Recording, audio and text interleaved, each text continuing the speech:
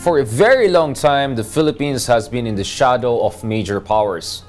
The United States for almost a century, and more recently, China.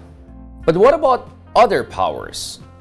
In recent years, the Philippines has been cultivating ties with Japan, with South Korea, with India, and under President Duterte, even with Russia. One country that the Philippines perhaps could build even a more fruitful and extensive relationship with is France. As far as France is concerned, it is not just any power. It is a permanent member of the United Nations Security Council. It's a country with nuclear weapons. It has one of the biggest economies on earth and one of the most sophisticated companies and brands anywhere on earth. Since President Emmanuel Macron took over the Élysée Palace, France has tried to reassert its influence on the international stage. In fact, recently, President Macron created a lot of controversy when he suggested that France does not want to necessarily follow the United States on major geopolitical issues, including Taiwan. Well, to be fair, President Macron, or at least his supporters, claim that he was misquoted or his words were taken out of context. But the reality is that as far as Macron is concerned, he's just echoing what many French presidents have been saying for the past half a century. What France wants is strategic autonomy. And with France developing greater voice on the international stage and trying to flex its diplomatic, economic, and even military muscle, deploying naval assets all across the Indo-Pacific more and more throughout the years, the question is, what is the state of Philippine relationship with France? To better understand that, we have no less than French Ambassador to the Philippines, Michéle Boccoz. In this interview, we're going to discuss all important dimensions of bilateral relationship, not only defense, not only economics, but also culture and people-to-people cooperation. We are honored to be joined by the French Ambassador to the Philippines, Your Honor, Ambassador Michéle Boccoz. I hope I got the pronunciation of your family name right. Perfect. Because usually if it's French, there's like silence there. I don't know which. So thank you very much, Merci de Devoir. Thank you very much for joining us. So today we want to talk about a lot of things, right? And what we want to do in this show is not just to come with, just quotable quotes, but we really want to, get to the bottom of some of the important issues. But before that, and this is really where I hope we'll have a different approach to discussing bilateral issues and all, is we want to get to know a little bit about you, Ambassador. You have built quite a reputation here in Manila in a good sense. The caring ambassador. I also remember even at the height of the pandemic, you were very active. You were trying to reach out to a lot of experts, etc. So can you tell us a little bit about yourself, Ambassador? How did you end up as the French ambassador to the Philippines? Oh, well, that's a very difficult question. I was never posted in Asia before I came to the Philippines, but I traveled to Asia quite a lot. And I used to work in different backgrounds. I'm a career diplomat, but I also have very strong interest in health issues. Right. And I worked for a biomedical research institution at some point called the Pasteur Institute, and worked on opening Pasteur Institutes in Asia and creating a network. That didn't happen in the Philippines, but after I went back to diplomacy after leaving the World Health Organization. I went back to diplomacy, and I felt that I was really attracted about going to Asia because there's so many things happening in Asia. And somehow, in my view, the Philippines and France have very, very much in common. Right. And I was sure it would be really a good match, and that there's a lot we could do together. There's a lot more, and there's a lot of understanding and common culture, common taste. There are lots of things we love in common, like food, Right. like singing, like sport, basketball or football. But there's a lot we have that we can share, and I thought it would be nice to be able to bring our two countries even closer together. I'm just curious. So you have a background in medical sciences or something when you work in the Pasteur Really, Institute? I mean, I'm really a career diplomat, and I've been Right. trained as a diplomat. But things came a little bit by accident because I was posted in Geneva to our permanent missions on multilateral diplomacy. Right. And I got really interested in WHO because it was a time when Dr. Brundtland became the Director General, and she created a transition team between the time she was elected to the moment she took office. Right. And she asked some people to join her, and I was asked to join her team, and I got really interested into health issues. And so when I left Geneva, I joined the Pasteur Institute. And then I went back to traditional diplomacy. But then just before coming here, when Dr. Tedros was elected as WHO Director General. It's quite known to all of us. Unfortunately, not for the best reasons sometimes. Well, but then he asked me to join the team, and my government agreed, and I was seconded to join WHO. So I worked in WHO for 3 years. So, you know, it's a little bit of how things happened. I find it very, very interesting, in fact, to be in the Philippines because there's such a variety. And there's so much we can do in people-to-people relation, and just listening to people, getting to understand them better. And that's why I was reaching out a lot, even during the pandemic, because of course it was a bit more challenging to meet people face to face at the time. But you could still reach out, you could still have contacts with people, you could still listen to them, get to understand what were their concerns and where did they see our relation, what could we do to make it better. What can we do to bring more people together? And that's where I started from. It doesn't feel as distant as you would have expected, even if it's on the other part of the world. Yeah. No, it doesn't feel distant at all. It feels, we have so much proximity. So we're saying there's so many things that you like, that we like, that make us immediately very close. We can click together very easily because of that. And of course, there's no language barrier because so many people speak perfect English here. So, and French too. And French too. Yes. I had friends back in college who used to work in French call centers, right? And they had this perfect Parisian accent and all. So I think for that reason, you know, it's easy to converse. It's easy to deal with people. But I wanted to also ask about, of course, you also came at quite an interesting critical juncture, I would even say, in Philippine history. This is towards the end of the Duterte administration, and then we were heading into elections. I think that's the time we all got to know each other. Can you tell us a little bit about that? Because, of course, on one hand, the Philippines felt familiar, but in some ways, Philippines was not even familiar to some of us from the Philippines when we were under the previous administration, because President Duterte was really a sui generis for a lot of us. You know, the way he questioned our alliance with the United States, the way he pushed for his own version of what I call Asian Values 2.0.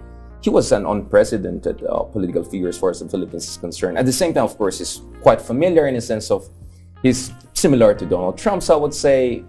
Some even to Le Pen or Bolsonaro, those kinds of leaders. Did you feel that it's going to be more challenging coming to the Philippines at that time, or did it make it more exciting in a certain way?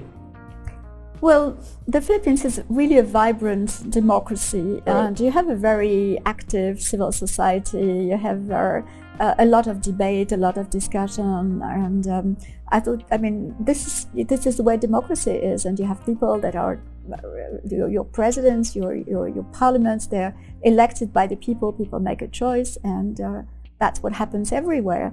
So what we have to do is to try and see where we can relate and what it is we can do together, and we can work across the board with a number of partners in the Philippines. So that allowed us to have also many opportunities to hear about different opinions also in the Philippines, and so it went. It wasn't so difficult in that sense, you know, in trying to relate. What was more difficult was the fact that you couldn't really interact directly with people. You had to interact from a distance. And so that makes it a little bit less natural, because when we are face to face, like we are now, we just interact and we are in a person-to-person conversation. When you are talking to somebody whom you've never met before and you meet on the screen, you know, it creates a distance, and it's not so easy. So I think that was my main challenge when I first arrived. But then you get to know the country, you have to find your way around. And that means listening to people, trying to understand what's happening in the country, what are the areas where you can move things forward. And you can always move things forward. You can always try to enhance the bilateral relation, but it evolves over time. It evolves with I mean, of course, having elections in the country means that there's going to be a dramatic change in the country. Or, I mean, because you know in this country that your president only has one term, so whatever happens, it's going to be a new president. So necessarily, it's a change. So it's always a challenge, but it's also a new opportunity because then you can perhaps tackle new fields and develop cooperation in other areas. Ambassador, when you came here, of course, there was already kind of a baseline in terms of bilateral relations. But personally, I would think that, you know, there's so much room to our relationship with Europe. And my sense is it's vice versa. That's the sense I get, you know, when I was in Paris, when I was in Europe, is that, you know, we have a lot in common, but it's not like we have tapped into the shared interests as much as we could have. I mean, in the Philippines, of course, for a long time, we were in the shadow of the United States. There's still a top alliance to us. And then there's the rise of China, right? But Europe, of course, is a very important player globally. And in a sense, Philippines is also emerging as an important player in this part of the world, geopolitically, economically, otherwise, not to mention our people are all around the world, including in France. What were your priorities when you came here? Like, what kind of goals did you set for yourself? What are the things that right away you felt you have to build on? Well, we felt we had to build on the people-to-people relation to begin with, because this is really the foundation of a strong relation. So it means listening to people, it means talking to people, it means understanding what we can bring together, which is why we French people always are very active in cultural diplomacy, soft diplomacy. You know, students are also trying to teach people how to speak French, and also trying to learn other languages, because I try to learn Tagalog as well, not easy, so I do understand why people find it difficult to speak French too. But I mean, that's part of our relation, and so that's how we start building the relationship, people to people, culture, and so on. Which is why we also decided to celebrate then afterwards our 75th anniversary of bilateral relations. Last year, but we're continuing. Because we started on the 26th of June, which is the date of the signature of the Treaty of Amity. But we decided to continue because, after all, it's a whole year, 75th anniversary. Initially, we thought we would stop at the end of December. And then we said, well, after all, we're addicted to it. We really like it, so we can continue a little bit. So we're going to have more events coming till June. After pandemic, after people had to live more secluded lives, we thought that culture and all the dimension, culture can be very broad. You know, people to people is very broad. It's students' relations, it's food, it's sports, it's you know, all kinds of activities. Singing, it's fashion, it's everything that concerns people can be part of people-to-people relation, and was part of our 75th anniversary. And the economic dimension was there as well, and more contacts, and trying to get people to actually come and visit, which wasn't so easy initially, but becomes easier and easier as time goes by. So we thought this was the way to tackle things and to start getting closer and to start working with the Philippines. Speaking of people visiting, what are the numbers now? I mean, are things on an upward swing when it comes to French coming here? Like, I would hear a lot about, you know, a lot of French people coming to our beautiful beaches here. A lot of people doing remote work, digital nomads, you know. I heard even in Siargao, you know, we have a lot of French coming into the Philippines, investing here. Also, I'm hearing that a lot of Filipinos are visiting France, etc. What is the trajectory there in terms of tourism and cultural exchange? Well, it's really getting back to, I mean, actually even more people traveling than before the pandemic. We have more French people coming here. We have more French people coming for business reasons because our companies are more present here, and so they're bringing more people, which is one thing. But there are also a lot of tourists coming, and the Philippines is becoming a much better known destination. This is becoming a top destination for scuba diving, for example, but also going around discovering the country and all the different aspects of the Philippines culture. So this is growing, and the numbers of Filipinos going to France is really dramatically growing. I mean, last month, for example, for the month of March, if we compare to the number of visas, for example, we delivered in 2019, which is before pandemic, 2019 is our benchmark, it's the highest point. This March, we delivered 20% more visas than we did in 2019. Than pre-pandemic. So that's a lot. It's a big race. And are these tourists, or they're going to work in France, study in France? There's a bit of a mix. I mean, there are people working in France, but there's also business people. Right. And I think if we look at business visas versus tourism visa, it's about maybe 20-25% business, and all the rest is tourism, including pilgrimage, which is quite important. Also, a lot of people are going to Lourdes or going to other places. We even have also relics of French saints visiting the Philippines. Do you know that? We have Saint Therese of the Child Jesus. So that shows we're how both close Catholic we are. Majority countries. One of the things that So it's a lot of relationship in that way. So it's growing. It's definitely growing. It's growing fast after the pandemic. I thought it would perhaps take longer, and we see the flights are full, and we would probably need even more. I mean, it shows the relation is growing. What did you think about Filipino food? Because one of the things that I noticed in Europe, in the West in general, is that when you say Southeast Asia, it's Thai food, it's Vietnamese food. The Thai one I kind of understand, because there was really an organized effort by their government and their foreign ministry to build the Thai brand. Vietnam perhaps more organic, especially in France, because of the huge Vietnamese French community there. What were your expectations? Because I know that Philippines is not as much known for its food, but many people are surprised when they come here. It's like, oh, it's something different. And also the other reason I'm asking is because France is like the gold standard for gastro food diplomacy. I mean, the whole Michelin star thing started with you guys. The whole, the food branding really started with France. What is your experience so far in the Philippines? I'm sure a lot of chefs in Manila have been trained in France, or they're coming back. Can you tell us a little bit about that? Oh, it's very interesting, because I think the food scene in Manila is really, in the Philippines, is really vibrant, with local specialties that are really different from one city to another. And region. Region, I've been, to Bacolod, for example, and they have very special, different type of cuisine. And there's a lot of creation. There's a lot happening in the scene here. There are lots of interactions between France and the Philippines. During our 75th anniversary, we brought a chef, Michelin star chef Alain Passard, and the idea was not just for him to come and cook French cuisine. We're not really interested in that. We're interested in also doing things together, fusion. So it was, he cooked dinners with Chef Jessie or with Chef Margarita Forrest. And there are more Filipino chefs also in France, and they have Philippine restaurants in France. And there are Filipino chefs that have been trained in France, and some of them are coming back to the Philippines. I visited one of those restaurants recently.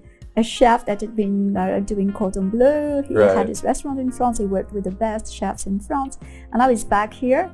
And he's doing an incredible fusion cuisine again between Philippine and French, and tasting menu and pairing with wines, and incredible creative. So it's really a vibrant scene, and there is so much happening there, and more traditional, more creative, innovative, mixing flavors. So that is extremely interesting, and I think it's getting better known in France, and we would like to also make sure that the French tourists also come here to the Philippines for food to discover food tourism, those creative chefs and the young generation coming with new ideas. A lot of perspectives. Because my sense is, as someone who quite travels a lot, is having Michelin star really helps. It really attracts, particularly more, sometimes posh kind of tourism, etc. In Istanbul, for instance, a number of restaurants are going in that direction. It put immediately Istanbul on the map in ways that perhaps it was not before for food tourism. Are we looking at, for instance, bringing Michelin people here? Do you think that would help? Because I always wondered, why don't we have as many in the Philippines? Like in Lima, in Peru, for instance, I think they have a lot of Michelin stars. And the beauty of Peru is that it's also very fusion. There's the Asian side to it. There's a Latin American side. Of course, Tokyo, one of the highest per capita Michelin stars. So a lot of our neighbors here are actually building in Thailand. You have street food folks already have Michelin star. Yeah. So what's going on? I mean, maybe that could be one of the centerpiece of your term in the Philippines. I mean, I hope before you leave the Philippines, you have a few Michelin star, at least 2-star ones here in Manila. Yeah, actually, I think it would be a very good idea to do that, because a lot of people now, I mean, tourist travel for all kinds of reasons. And it used not to be the case in the past, but now more and more people travel for food because they just want to have the food experience. And obviously, if you have Michelin-starred chefs in the country, that's really very attractive. And people would come to the country to discover the food through those restaurants. And they would do many other things, and they would get to know the country and appreciate other dimensions in the country. But that's a very good entry point. So definitely it would be really good to have some chefs in the Philippines that would be recognized Michelin-starred chefs. And that would be a good way of starting, because then they would be attracting new chefs, they would be also training other chefs, and that would go around the country. Also using the variety of the different cuisines. You have cuisines from the Cordillera, you have cuisines from Maranao, and then of course Ilocano, where we come from, very vegetable heavy. I mean, one of the things I always get from the less informed foreigners, especially some of our American friends, who say, "Oh, Filipino, it's all like pork and oil." I said, "You have no idea. You haven't tried the Ilocano food. It's very vegetable heavy. You know, when I come from Baguio, it's where this is big for us, you know." So I just felt, you know, the diversity of our cuisine is not as much appreciated. But I also know, looking at the history of Peru, of Thailand, etc., how things could change in very few years, especially if you got the Michelin star. But Ambassador, sorry for being ignorant about it. How does it work? Like, you have to invite them to come here? Like, how does it work? Should there be the concerted effort to get them here? Like, how does the review process really get going? Yes, I think you can definitely invite them. I think the Ministry of Tourism in the Philippines, I mean, I don't want to speak in their behalf, but I think they're quite interested in that.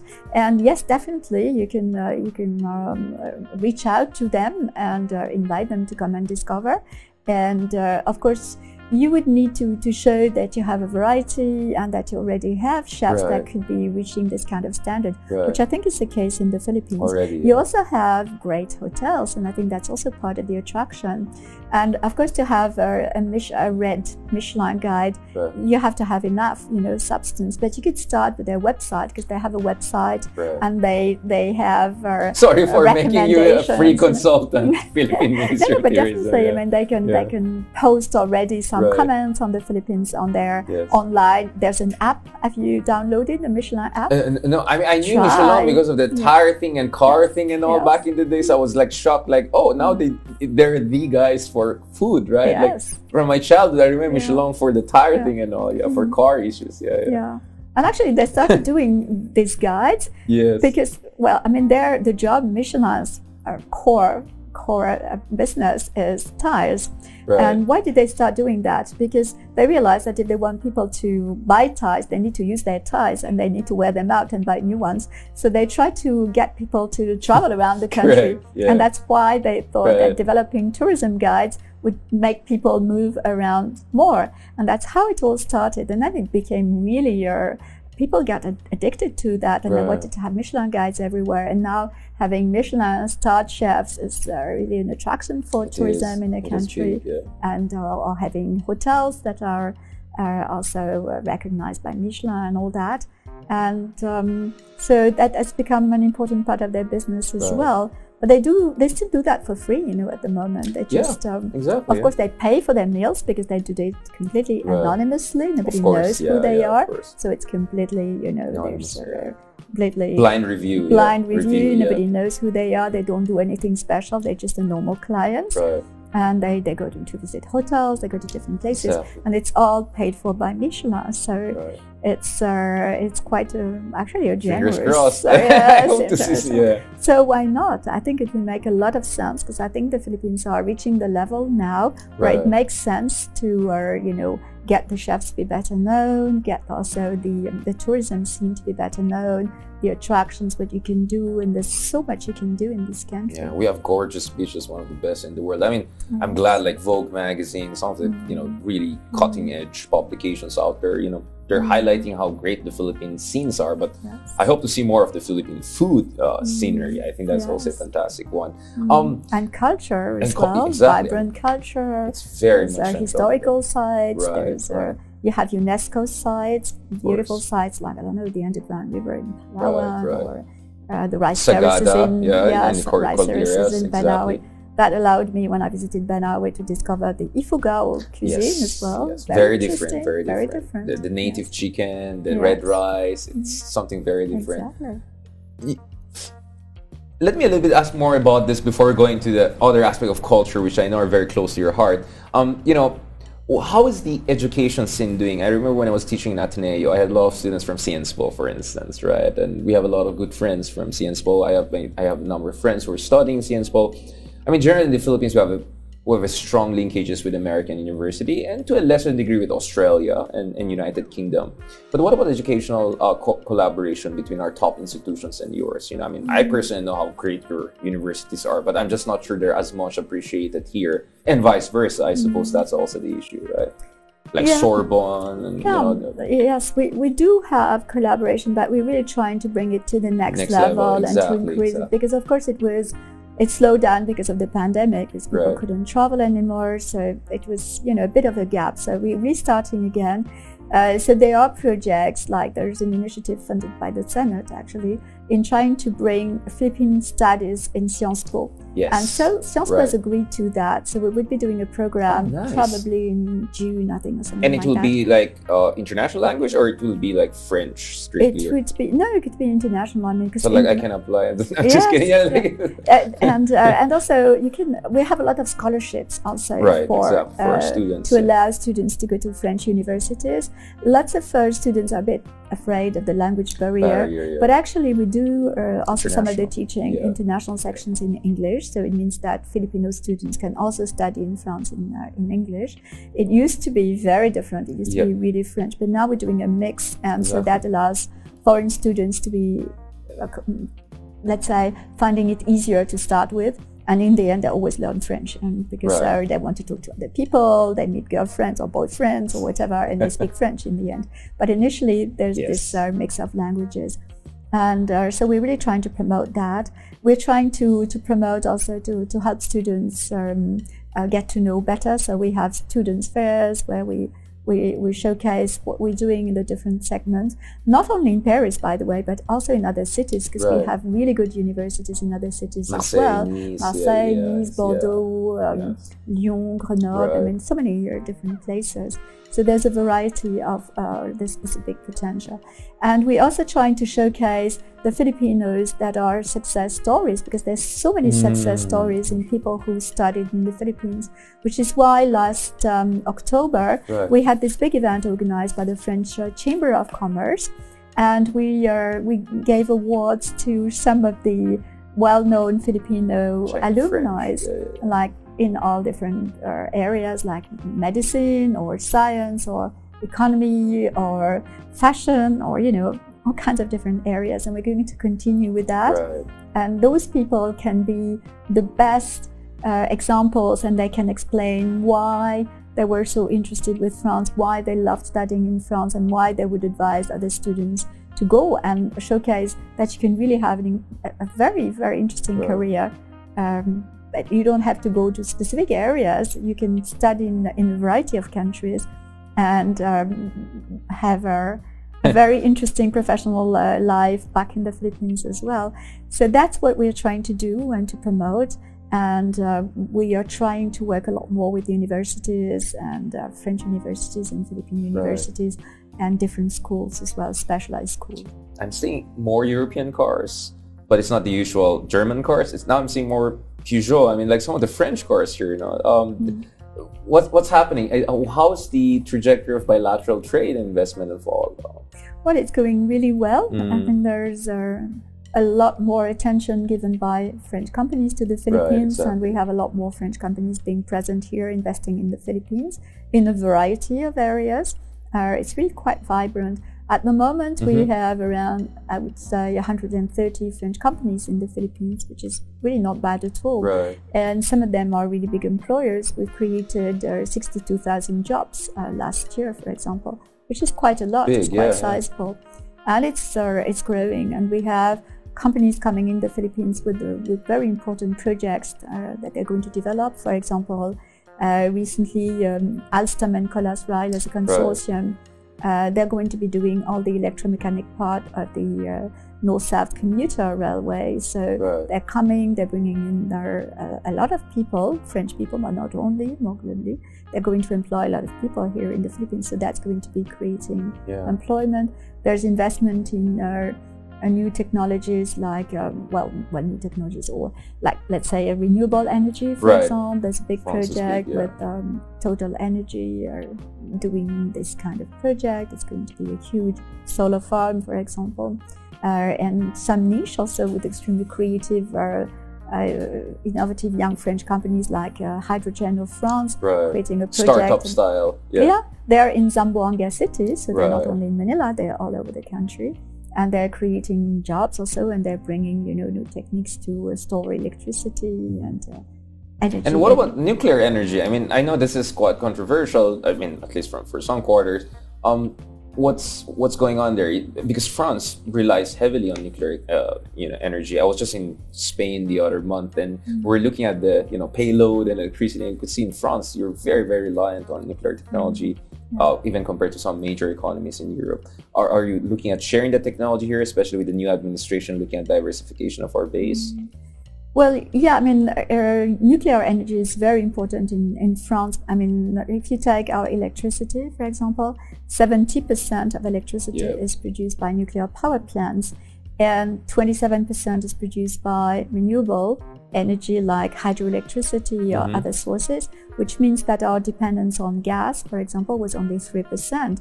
And during the Ukraine crisis, I mean, because of the Russian invasion, and then it was a huge problem for many countries that were really very heavily dependent on Russian gas. So that wasn't the case for us. And what happens also is that electricity is really cheap because we invested in nuclear power plants a long time ago. And the cost of electricity is one of the lowest, if not the lowest, in Europe. So, of course, that allowed us also to share our electricity with countries that were more affected by the crisis with Russian gas, for example. And we have our technologies, we have knowledge, we have a long experience, we've never had a problem of any kind. We have nuclear physicists, we have safety regulation agencies. Yeah, because the safety is a big issue, right? I mean, you have Energiewende in Germany for quite some time, especially under Merkel. Chancellor Merkel, she emphasized, moving away from, because of what happened in Fukushima, etc. Like, what do you have to say about the critics who are saying, it's like, I'm not sure if nuclear technology is the right one for the 21st century. It made sense in the 20th century. I think this has changed, and because of that crisis recently, there's a lot of change in the public opinion. I mean, in France, it's always been well accepted. I mean, there were moments where there were questions or whatever, but the acceptance by the population is absolutely huge. And of course, with the current crisis, it's even bigger because people realize that it's a big advantage currently because it gives us more independence in production. I mean, obviously, it's there was these questions like Fukushima and others, but we also talked to our Japanese counterparts on that, and we learn also the lessons, and we can produce energy from nuclear power plants with complete security, which we've done for a number of years.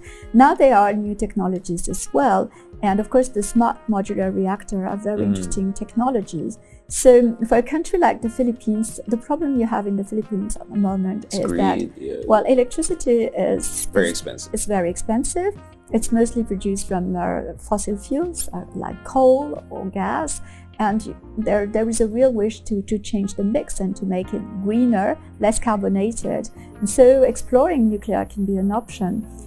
So of course, we have the larger plants like the ones we've been traditionally having in France for so many years, but we're moving now very much to the newer technology. The modular reactors are very different. you don't have to build a huge building to host smart modular reactors. Actually, the technology comes from what we use also in nuclear-powered submarines. So it's very compact, very small. And you don't build an SMR, you assemble it from different parts and pieces, and it's contained. And so then you have to put it, of course, you have to house it somewhere. But the modular reactor it's really contained. And it's quite, it's a much safer technique for a country with earthquakes or this kind of phenomenon. Fault lines it's so much easier to protect and to install somewhere when it's not going to be affected. It's also smaller. It can produce electricity for a country like an archipelago like yours. Has huge challenges because of handling the islands. Exactly. What about the grid? There's also an issue about the grid. So that allows you to have capacity to serve smaller communities, and so that's something worth exploring. But of course, you have to put into place the whole system, which means a regulatory system. You have to be compliant with the requirements of the atomic, the IAEA. You have to make sure that you have your lawmakers are regulating how it's going to be organized. You have to create a pool of scientists also that can deal with that. You have to create your safety authority that is going to regulate that, and so on and so forth. So it takes time. It's not going to happen tomorrow. It will take time to build up the whole environment. What about the waste management part of it? Because many are saying, yes, a lot of technological breakthroughs have happened, but still managing the nuclear waste is something that some would say is not handled properly yet, or there's no permanent solution. Well, there's something we've been dealing with for so many years, because we've had so many years of experience, and we've been dealing with those big power plants. So the smart modular ones are much smaller, so you don't generate so much waste, and it's not completely dealt with in the same way. But you have to have also your facilities. And of course, we have experience with that, of course, and we can really share that experience and expertise. And we're quite happy to organize study tours and to show how things are being done, to share the knowledge and expertise we've acquired. But then it's a political decision at some point, of course. There's been discussion between our two presidents on what are the priorities of the cooperation between France and the Philippines, and they've identified a few areas. They've identified the maritime sector in all its components, including the security, defense aspect.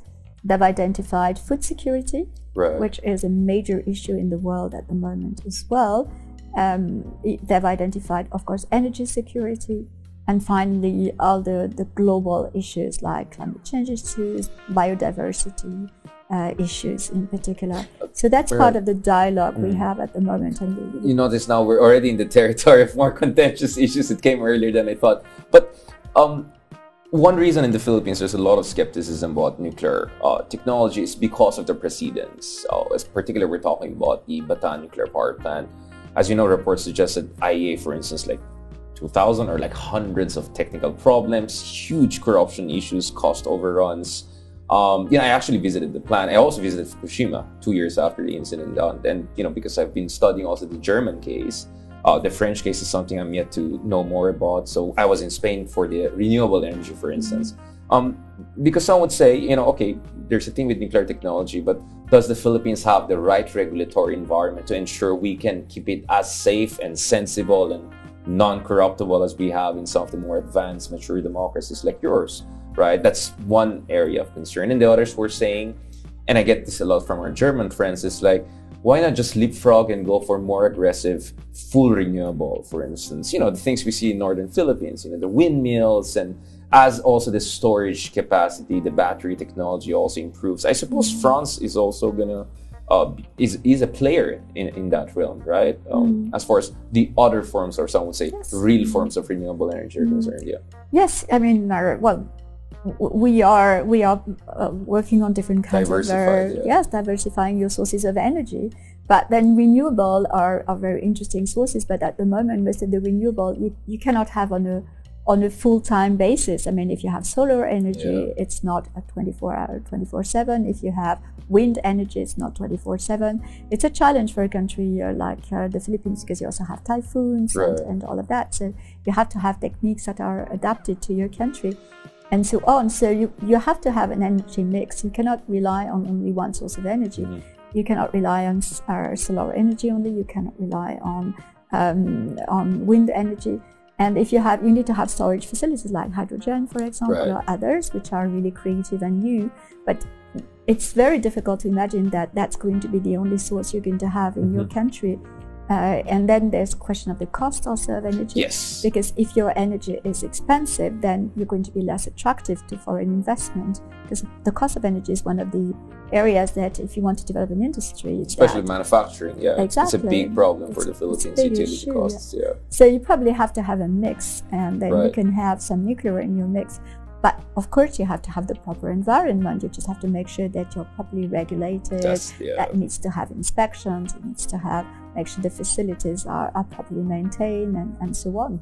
Where are we now as far as AUKUS is concerned, and as far as France's relationship with the AUKUS is concerned? Because now people are saying maybe you have to put the letter F in addition to AUKUS. People are making all sorts of memes and permutations about what if France joins AUKUS or wants to help it. Like, what's going on there with the AUKUS and the French connection? Well, I mean, first of all, we just heard recently about what were the next steps in AUKUS, because that was announced some time ago, but we didn't really know where it was going. So there were announcements on what was planned within the alliance.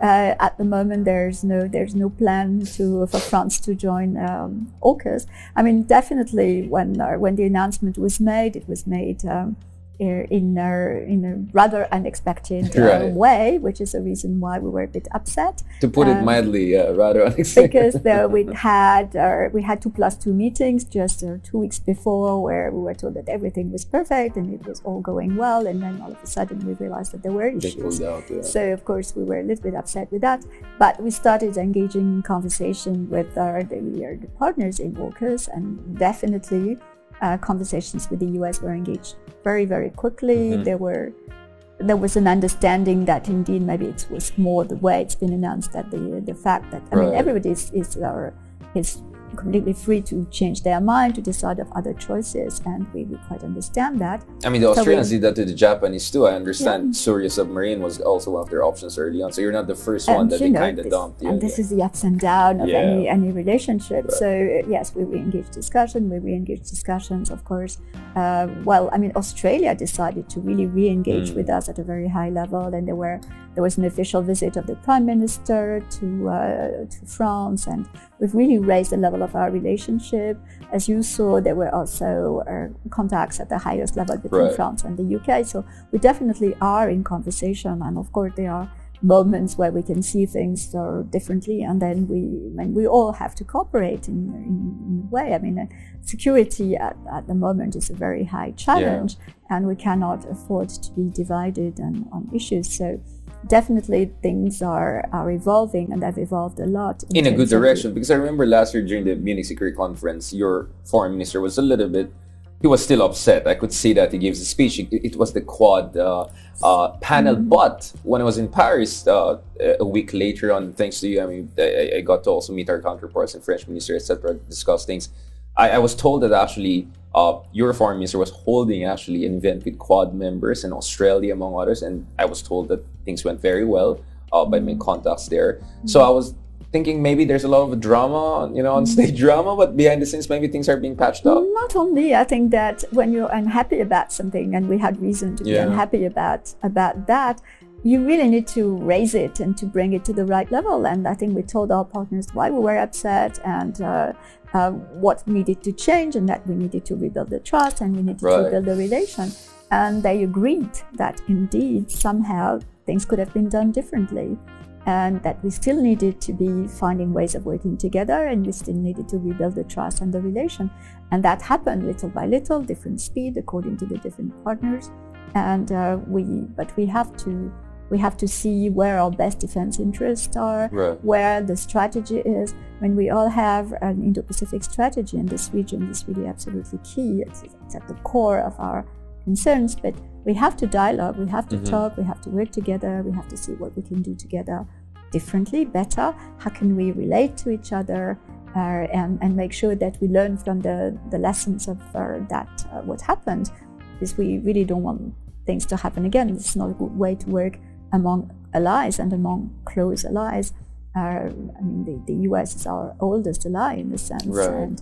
and we have many partners that we really want to rebuild the trust and work with, and I think we're really in very good way, and see what's the best in terms of our common vision of the world, and we see that the world is really unstable, and we just have to turn the page and go to the I want to push on this point, Ambassador. I mean, Philippines was perhaps the only country in Southeast Asia that kind of publicly supported AUKUS. I mean, at least that's my contention. And Philippines is exceptional for many reasons. We have a treaty alliance with the United States. We have a South Forces Agreement with Australia. We're working on something. I mean, I'm already talking about the JAFUS, Japan, Philippine, US kind of trilateral alliance.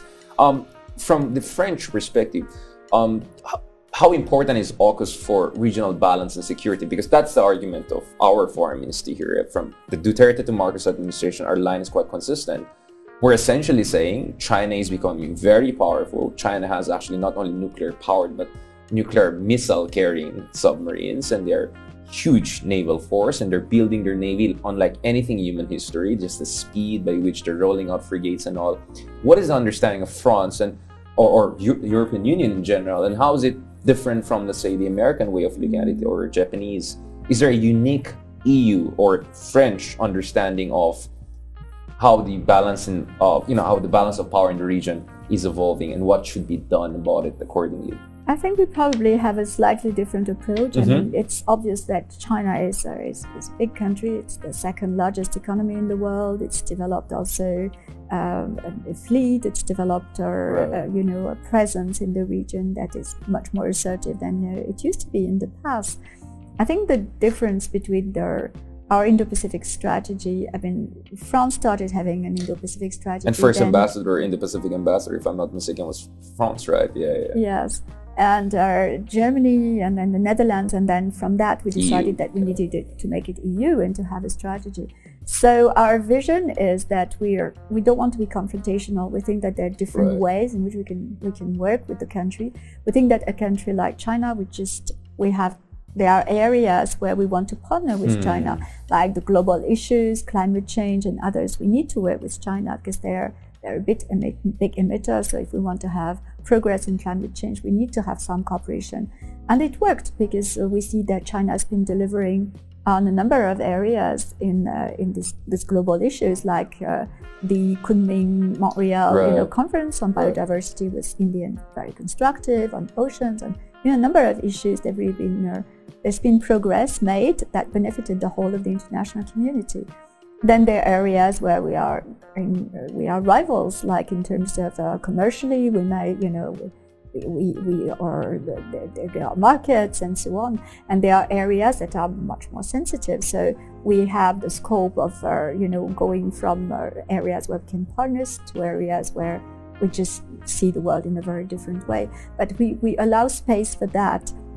With the EU strategy and the French-German I think EU is a term like systemic rival or something like that. Yeah, systemic rival. Which is like everyone's like scratching their head. How is this different from the American understanding of strategic rivalry?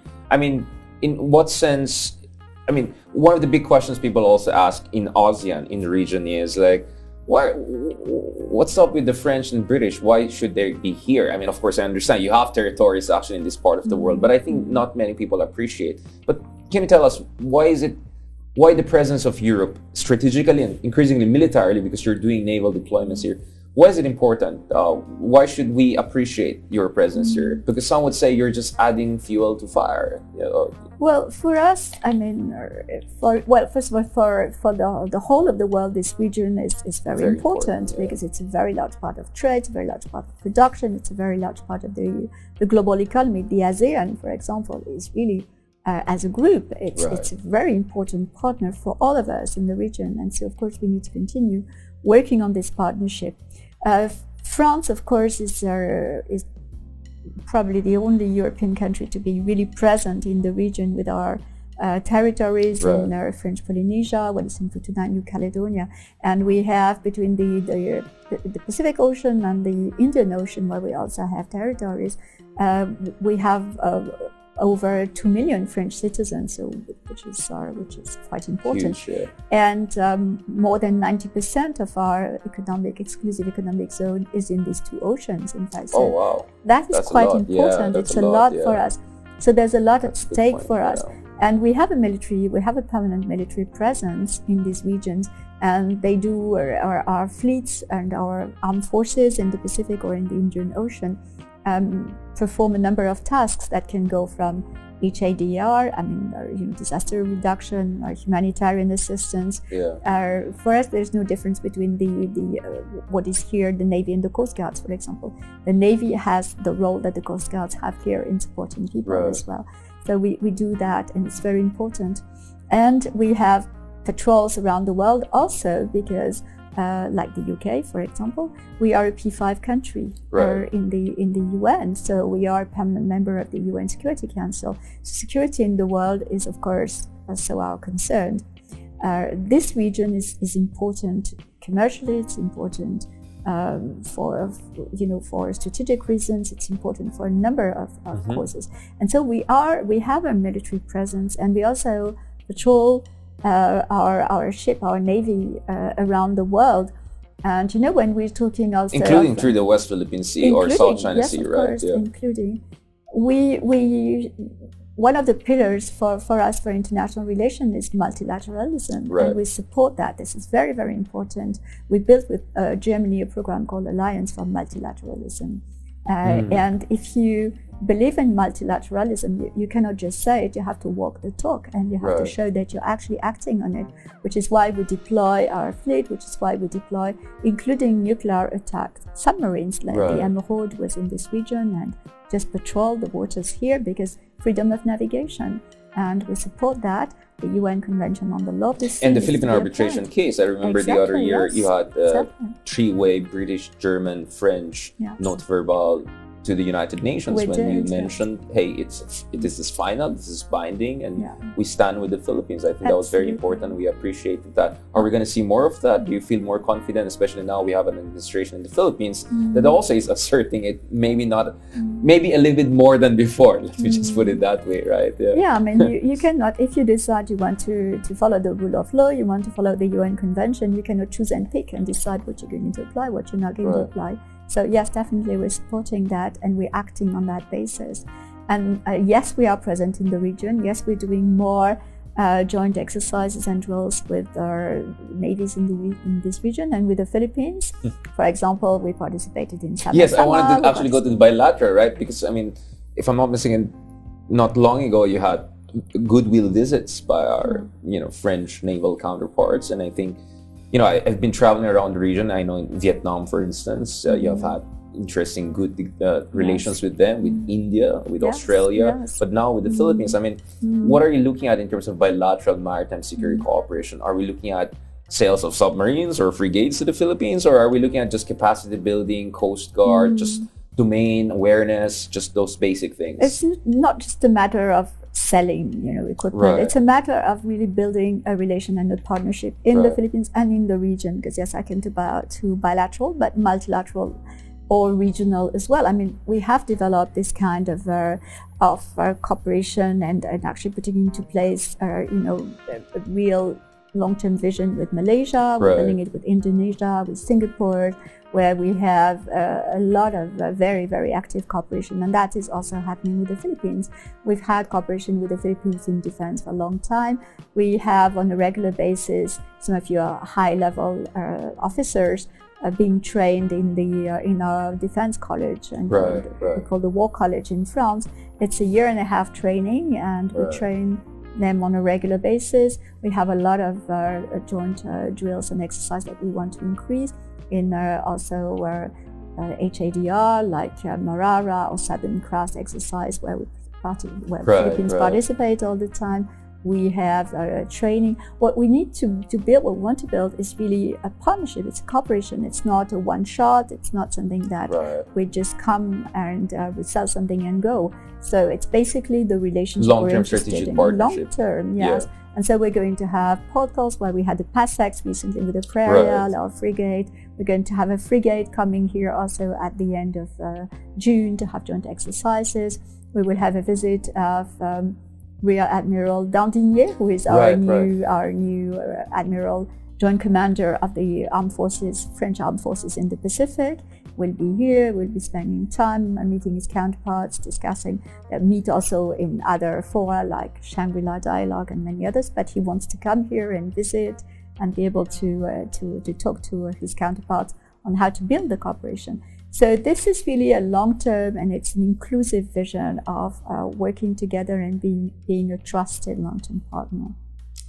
Ambassador, I just realized that there's so much more to discuss, and I think it's almost like it's almost approaching an hour as far as conversation is concerned. Now, a little bit like looking forward, we're still new into this administration as far as the Ferdinand Marcos Jr. administration is concerned.